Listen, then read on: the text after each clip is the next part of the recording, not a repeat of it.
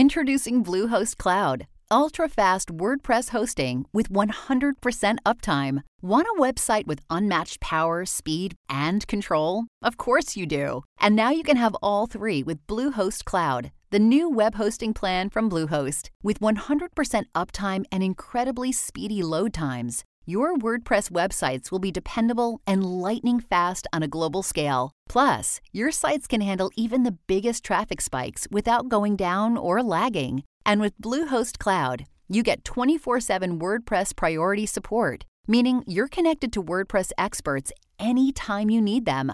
Not to mention, you automatically get daily backups and world-class security. So, what are you waiting for? Get Bluehost Cloud today by visiting Bluehost.com. That's Bluehost.com. Action. Welcome to Oh My Dollar, a personal finance show with a dash of glitter. Dealing with money can be scary and stressful, but here we give practical, friendly advice about money that helps you tackle the financial overwhelm. I'm your host, Lillian Kerr-Bake. I'm your other host, Will Romy. And variable income is what we're going to talk about on this show. I particularly want to talk about variable income if you are like me and an anxious individual, which I feel like can be one of the hardest parts about dealing with variable income if you're kind of on the more neurotic end of the spectrum like I am. And just a lot of personal finance advice there tells you things based on this idea that you know how much is coming in every month. A ton of personal finance books are like, you should be saving 15% of your income each paycheck for retirement. And it's like, but what if one month I make $200 and the next month I make $5,000? Which one do you want me to save 15% of? Both, I guess, right? And which like all sounds great, but what if one month you're making less than you need to live on? What does that look like? I just find a lot of personal finance advice out there incredibly frustrating when you're dealing with, especially like if you're building a business or you're a freelancer or if you work entirely on commission. There's a ton of ways in which it can be really frustrating to deal with kind of traditional personal finance advice out there. If you are anxious and on variable income. And I know that we have a ton of listeners in this category. We get a lot of questions about it. So I thought I would just kind of do a comprehensive list of things that I have personally found as someone with variable income, kind of help me navigate, plan for the future. And one of the big ones is cutting myself some slack. Like I am a pretty goal-driven and also very anxious person. And one of the big things that I found about planning for variable income is giving myself the ability to say, like, yes, you are on track, even though this month maybe it doesn't feel that way, and giving myself permission to spend. I think that can make a huge difference. So, Will, you have variable income too, right? Yeah, I work several different jobs at variable rates. I do a lot of radio stuff. I do some freelance audio work. I occasionally am a barista, and I teach classes at a music academy, and every month seems different. I don't know if I've ever been a consistent income person. Yeah, I don't think I had a very brief period in time where I worked a salary job and I was actually not allowed to have other jobs because of conflict of interest. It was in politics. But other than that, and that was a very brief period in time, generally I have 3 to 5 jobs at any given time. I feel like I'm experiencing variable income even more right now in my life than I previously had, because it used to be that I had variable income because I had like some freelance gigs, but I always kind of had like my main gig, and maybe it was a W-2 job, but like that would usually cover my expenses. And then kind of the rest was what I played with as far as my fun money.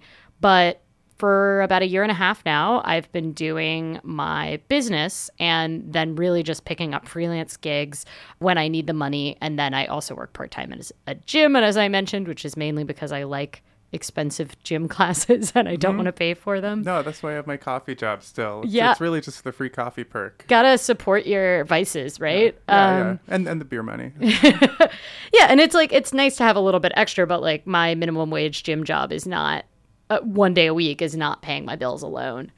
But one of the big things for me is that as I'm building a business, is I actually have a product-based business. So I have a fair amount of business expenses. So what can feel like a really flush month for me, like last month, I shipped a bunch of copies of the book.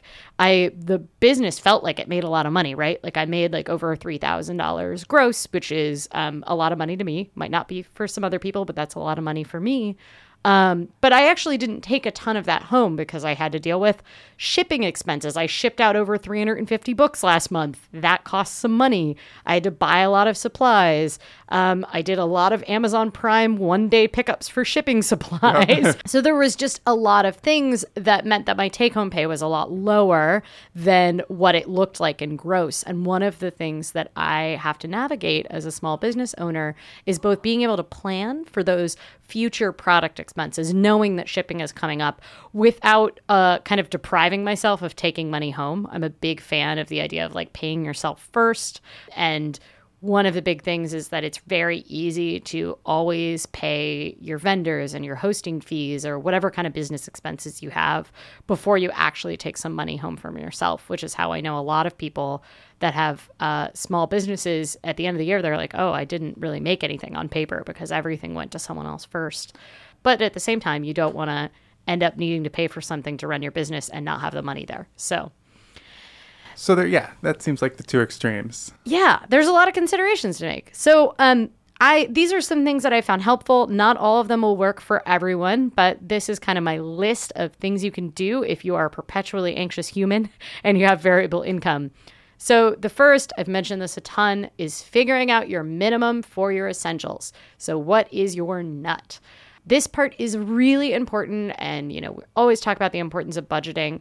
But one thing a lot of people forget about when they're budgeting and they have variable income is those things that are annual or not monthly in some way. So you really need to know your nut, averaging those out. So for me, a lot of months I'll spend only $1,000, but my nut is actually closer to $1,350 a month because I have some annual expenses that I pay. If you have car insurance, you probably pay it every 6 months. If you have renters or homeowners insurance, you probably pay it every year, unless it's part of your escrow. So there's a ton of things that you need to actually zoom out from the picture and divide into 12. And even if you're not doing an exact spreadsheet or using a budgeting app to track your expenses, you should know that number. You should be aware of it. You should be aware of that number. And you should also build in some buffer. So that $1,350 number for me includes the kind of things that like maybe I don't consider essentials, but then I will when they come up. So gifts for, birthdays for my partner or Mother's Day. Those are the kind of things that when I would sit down and be like, what do I actually need to live? I might not think about them, but I'm going to get them, right? Like I'm going to get a birthday gift for my partner. So I need to make sure that that's kind of built into the number. And also just the like, oh, my windshield got cracked kind of, those sinking funds for those. For everything that breaks because of life. Yeah, those life expenses. I'm also a huge fan of, if you're a freelancer, save for your taxes before you start spending your money. So I know this is really, really hard for a lot of folks. One struggle with variable income if you're a freelancer is that you are technically your own business owner. So you often have a lot of expenses that you can actually spend money on that will reduce your taxes. So I know a lot of folks that are like, oh, I spend so much money on business expenses that I don't really save a lot for taxes because I know I'm going to be able to deduct my mileage or my laptop or all those things we've talked about before on the show. But one thing that I think is really important is not getting caught up a creek without a paddle as far as taxes. So one thing that you can really do is to plan for your taxes and then use that extra leftover after you file. So one thing that could be is you just plan for 30% taxes and you'll probably have business 11% expenses over something. Yeah. You'll probably be, 10 or 15% over if you have some business expenses. But it's better to have that extra money and then spend it after you file than it is to not have it and underestimate and then have to pay back the IRS, which can be, as far as frustrating creditors to have, the IRS is one of the nicest creditors out there. They will usually work with you as long as you're making a good faith effort. One way to kind of plan ahead is to have separate accounts for business and personal. This can make a huge difference. If you are a freelancer who really doesn't have a lot of expenses because maybe you're like a freelance copywriter or something, and so like there's you not buy some pencils. Yeah, it's not that expensive. this can make a huge difference as far as not commingling. And this just means that you can subtract that 30% off the top of any income that comes in, pay your business expenses, leave that in your business account, and then transfer the rest to your personal account. Oh, I like that idea. I actually use PayPal to pay myself each month as my paycheck. I don't think this is the cleanest solution, but I'm lazy and I hate even writing myself checks. But you can write yourself a check out of your business account. It's really nice to plan ahead for those taxes, and this can help you kind of see what you're taking from your business. It can feel more real than kind of having this money flow in and out. One thing that I need to do as an anxious person is I tend to over-prepare for arbitrary future expenses. So I'll be like, oh, at some point I might need money to pay for a flight to a conference or something like that, and I'll leave too much money in my business account. It's always nice to have a little bit of buffer, but don't leave too much unnecessary buffer. It's more important to accurately predict future expenses than it is to prepare for every panic scenario. Because if your business isn't making any money between now and 6 months from now, does it make a ton of sense to be saving that money? Maybe you should be figuring out how to increase your business. Revamping the model. Yeah. Did you know a 2018 study showed half of prenatal vitamins tested had unacceptable levels of heavy metals? I'm Kat, mother of 3 and founder of Ritual. When I was 4 months pregnant, I couldn't find a prenatal I could trust, so I created my own. Ours is made traceable, third-party tested for heavy metals, and recently earned the Purity Award from the Clean Label Project. But don't just take my word for it. Get 25% off at ritual.com/podcast. And on this topic, paying yourself goals can be really helpful. So, it's sort of the freelancer's dream to pay yourself a salary out of your own business. But if you have a ton of money with commingling money or knowing when you can and can't spend money, consider cutting yourself a paycheck each month for a set amount. This could actually be a transfer that you have just automatically initiated each month between your business account and your personal account. This would mean that you pay yourself just like you pay your hosting bill and your rent, and it can help you set income goals for the month. So if you know you'll cut yourself a $1,500 check on the 15th, you'll work really hard to get your income to the point where you have that in your account. Right, so you can get paid. Yeah. This doesn't work well if you're someone who bounces checks, but it works well if you don't want to explicitly track things, but you want to have some kind of predictability and you're motivated by knowing that you don't want to bounce it. Once you've figured out if you can afford to do that. So for me, I can pay myself usually $500 a month, no problem. So I kind of have that set up as an auto transfer. Once you figure that out, figure out where the extra money goes towards. Don't just wing it. This means that whenever you have extra money coming in, so above that kind of essential expenses amount, instead of just being like, yeah, I just got $200 in tips. When it's a more profitable month than you expect. Yeah. So like this is true if you work in the service industry and you had a really good night, like say you worked on a holiday and you made a ton of money in the service industry, or you had a really good contract. Like you're like, oh, I got this super lucrative contract writing copy for Bitcoin or something like that. Bitcoin Inc. Okay. This is where we often tend to mentally associate these as one-off events, and then we discount that income as real income. Once you're fed, clothed, sheltered, and can get to work, figure out where the extra goes towards. This is where figuring out your goals is really helpful, as we've talked about before on this show. So, for example, I know my monthly basic expenses, including my sinking funds for kind of random travel, bike repair, insurance, and my annual farm share, are about $1,350 a month. Everything above that goes to savings until I hit the point where I've maxed out my IRA for the year, which the current max is $5,500 per year. Mm-hmm. After that point, I can save another $2,000 for travel or other fun.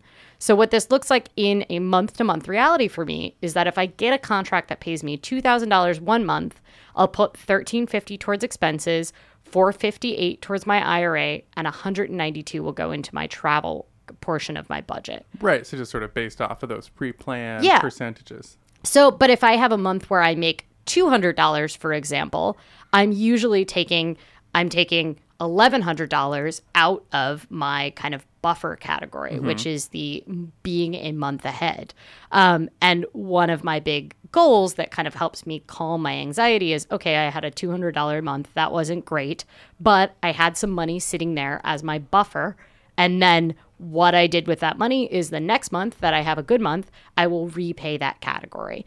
And this makes a huge difference. So if you're anxious and neurotic like me, variable income can make you really nervous because you're always convinced the worst case scenario will always happen, that you'll sell like absolutely nothing next month, or that contract won't come through, or you'll have a bunch of new expenses. Yeah, like you'll have to pay to overnight books from China or buy a new piece of equipment, and you'll just totally wipe out your profit and not be able to pay yourself.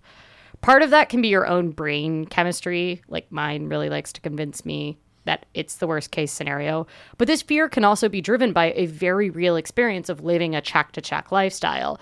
So figure out how much buffer you personally need to feel comfortable. And I recommend always building up that 1 month buffer to start, and then the emergency fund. But if you're an anxious person like me, you might need more of a buffer. So for me, I know there's enough in my checking account to support me for 4 months before touching my emergency fund. And this can really help support me in making decisions about taking work, because one of the problems that I can have is I will decide I'm not going to do this kind of work. Like I don't find it fulfilling, or that rate is too low. And then if I have a $200 month, I'll be like, oh, I'll take any work. I will take any money that anybody will pay me for anything. And I'll end up doing work that I had previously decided like, no, I'm not going to take more minimum wage hours because I can better use my time. Or I won't take that copywriting gig for Bitcoin because I don't want to engage with cryptocurrency copywriting. Like it can help you make decisions about taking work if you know you have a little more flexibility built into that budget. So buffer can really, really help. So for you, that kind of extra money might be that you are going to pay off debt or save for the emergency fund or the buffer, or that everything goes to your retirement account in the beginning of the year, but in the second half of the year, everything goes towards fun, right? Yeah, so maybe so if you hit that level, then you might, Yeah, exactly. And that can really help if you have incredibly boom months. Like I have some months where I make $5,000, and in those months, I'm shoveling money towards both that buffer category for the lean months, but I'm also shoving money towards my retirement. And it just means that I don't have to panic as much if I don't have $458, which is $5,500 divided by 12. If I don't have that $458 available in a lean month, that means I can go, oh yeah, but I took care of that 2 months ago. Like right, you're ahead of the curve. I'm ahead of the curve. And that can really, really help. So another thing is if you are feeling very anxious and that up and down is just like not good for your nerves. If you're anxious like me, it can really help to look back and see, I have never actually gone longer than 20 days without money coming in. Or even when it got bad, I always found something I felt comfortable to do for money. Right. Or if you've had a really, really dark time in your financial past where you weren't happy with what you were doing to make money, or you were, living on the streets or experiencing extreme insecurity financially, consider what you've learned from that. So like, hey, I am in a different place than I was then. And this is what I have learned to avoid that. And these are the steps I've taken to avoid repeating that time in history. So actually looking back at your history, and rather than focusing on external events, look at your own locus of control and your own strengths and lessons you've developed. And that can help kind of build you up towards like, no, but I'm not going to make that mistake again. Like I have a buffer now. I have a bigger network, and I usually ask for work when I need it. And that can really, really help. One thing that Will and I have talked about before is kind of assigning certain sources of income to certain categories. So I'm in the process of reselling a portion of my wardrobe right now. More on that in a future episode. And I used that money to fund a new dresser. I did not realize how expensive dressers are. Sounds like my Powell's book churn. Yeah, where you just sort of, you can essentially say like, if I get extra income for this, it can go towards that. And maybe it's in the same category, or maybe it's in a different category. So I can use money I get from selling my clothes to buy more clothes. I had a side gig that only went to fund money for a long time. So I did a weekend bike delivery job that paid me in cash. And that money was my fun money budget, because cash is excellent to have at bars and coffee shops. And so essentially when I ran through that cash income, it was gone. Just make sure you've set aside enough for taxes. Yep. Because everybody that listens to the show is paying taxes on cash income. Yes. One must. Yes, definitely. For me, my I make a couple $100 off of my side gig at a gym each month, and that money goes automatically towards savings for me. And that is it just gets pre-assigned to my savings category, and it's helpful because I know that means that kind of category is always going to be covered by that income. So the last, and I think most important thing, is giving yourself a break. Remember, you are acquiring money to support your life, not the other way around. Money is never the end goal. The end goal is the things that money and monetary security buys you. Time with people, the ability to make choices to enjoy life, secure housing and food, and the perks of not being in debt or struggling with money. So remember that. And I actually had an example of this from the past week. Yeah, what's your example? So I think at the beginning of the year, I talked about one of my big goals this year as someone in my, coming into my second year of business, was that I wanted to save $10,000 by the end of the year. Mm-hmm. And that was a stretch. Like there's an income stretch in that, because if I wouldn't have been able to save that and pay my expenses based on what I made last year, but if I made just a little bit more, I'd be able to get to that $10,000. And I've been saving. I'm at like 40% of my goal at like halfway through the year. Like I'm doing okay. But this week, there was a sale on flights to Japan, and it was $650 round trip to fly to Japan from Portland, which is that's a good deal. It's a killer deal. I hemmed and I hawed, and I was like, oh, this is, $650 plus having to save to be able to take this trip. Like, this is going to cut into my savings goal. And then I sat down and had this conversation with myself, and I was like, why do you save? Well, I save to support my goals with money. Okay, what are your goals with money? Well, travel is one of my big goals with money. Like travel is very important to me. I save for security and I save for travel. I have saved enough where I have some degree of security. And that $10,000, part of that was going towards retirement, but part was just going towards cash savings and cash goals. And so what I did was I ended up making the decision to take some money out of that cash buffer and away from that $10,000 savings goal and use it on that flight to Japan, which won't be happening for another 10 months, to be clear. So I have 10 months to save up that money. And essentially all I said was, okay, what are your goals? You're doing okay. Yeah. And what is the end point of saving this money? Is it just numbers on a sheet of paper? It is, but what do those represent to me? And going to Japan. And yeah, I one of my not often spoken about goals is that I actually do want to go to every country in the world. And I've been working my way through a list, and I track it on my website if you really want to look at the list of all the places I've been. And I was supposed to go to Japan 5 years ago, and I was on my way to the airport when the earthquake hit. Oh, wow.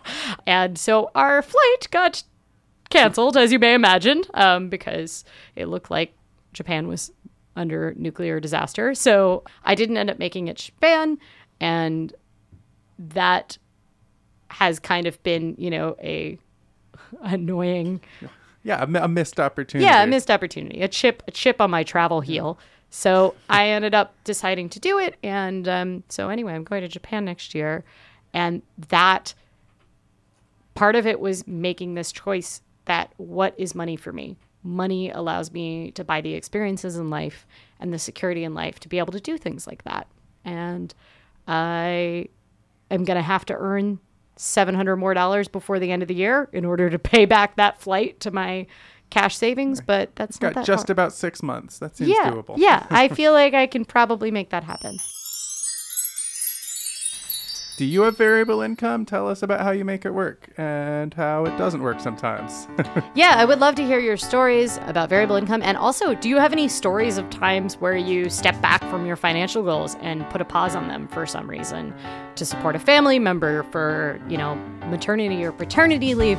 Were there times when you realized that you were chasing numbers against the actual pursuit of your core values with money? I'd be really interested to hear that, because for me, it really took some mental process to go through. Well, I think that wraps our show for today. Our producer is Will Romy, and our intro music is by Aaron Parecki. I'm Lillian Kerbake, your personal finance educator and host. Thanks for listening, and until next time, remember to manage your money so it doesn't manage you.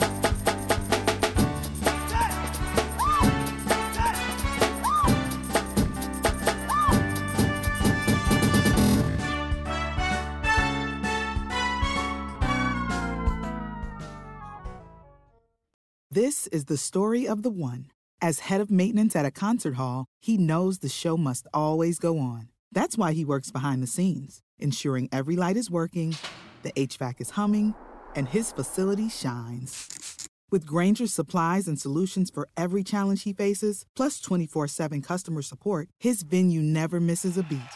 Call quickgrainger.com or just stop by. Grainger, for the ones who get it done.